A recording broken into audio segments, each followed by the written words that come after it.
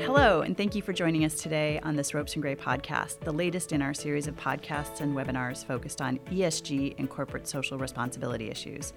I'm Melissa Bender, a partner in our asset management group based in San Francisco.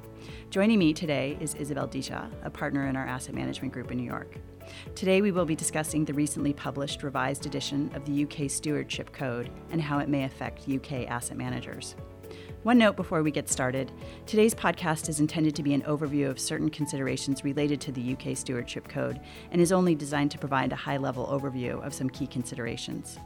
Additionally, the podcast should not be taken as advice on the merits of ESG or impact investing or a recommendation related to the integration of these factors. Before we launch into the latest developments, Isabel, can you give us some background on the UK Stewardship Code? Definitely, I'm glad to be here. So the UK Stewardship Code was first published in 2010 by an institution called the Financial Reporting Council, commonly referred to as the FRC. It was prompted by the 2008 financial crisis, as there was a general feeling that regulation of institutional investors needed to be reevaluated. The goal was to promote active share ownership and corporate governance of UK-listed companies. Now, that was almost 10 years ago, and as novel and advanced as the code was back in the day, it had lately received a lot of criticism. Last year, the government carried out a review which recommended that the FRC be replaced with a more powerful watchdog. In response, the FRC published a revised edition which attracted significant attention because it specifically mentions that UK asset managers who've signed up for the code must consider environmental, social, and governance factors. I understand that the updates to the code were also prompted by the sense that asset managers were, in many cases, simply paying lip service to environmental, social, and governance issues.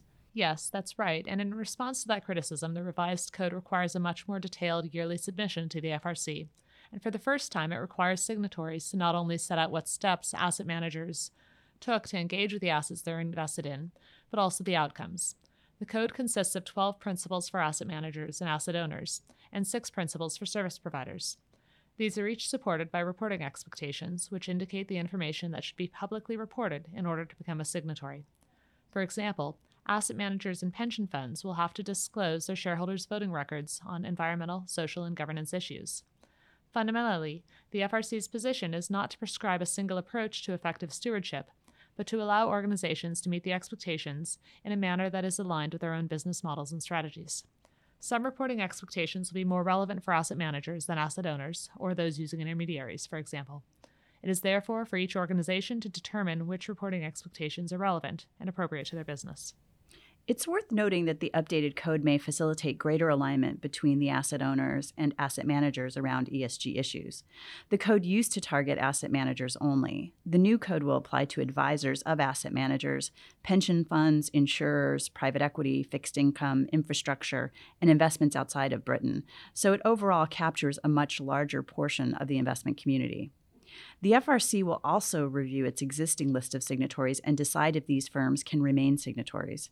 The FRC will then publish the names of firms that meet the standards, which make the firms more accountable in respect of their compliance.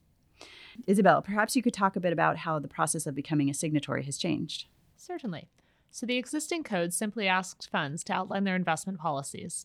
Organizations wishing to become signatories of the new code will be required to explain their purpose, investment beliefs, strategy, and culture, and how these enable them to practice stewardship.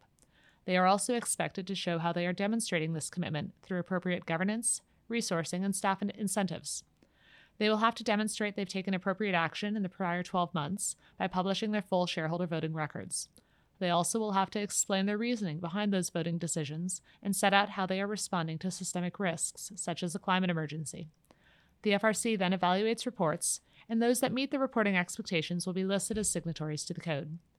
Melissa, do you want to speak about when the updated code will take effect? Sure. The code takes effect from January 1st, 2020, and to be included in the first list of signatories, organizations must submit a final report to the FRC by March 31st, 2021. Signatories' actions in 2020 will be due for disclosure in 2021. We shall see the effectiveness of the new code in the coming years, and perhaps I should note here that it is voluntary. However, if asset managers choose not to follow the code, the Financial Conduct Authority will require them to provide additional explanations. This will likely result in companies being incentivized to apply the code anyway. Great. Thank you, Melissa, for joining me today for this discussion, and thank you to all of our listeners. For more information on the topics we've discussed today or other topics of interest to the ESG and impact investing community, please visit our website at www.ropesgray.com. And of course, if we can help you to navigate any of these areas, please do not hesitate to contact us. You can also subscribe and listen to this series wherever you regularly listen to podcasts, including on Apple, Google, and Spotify. Thanks again for listening.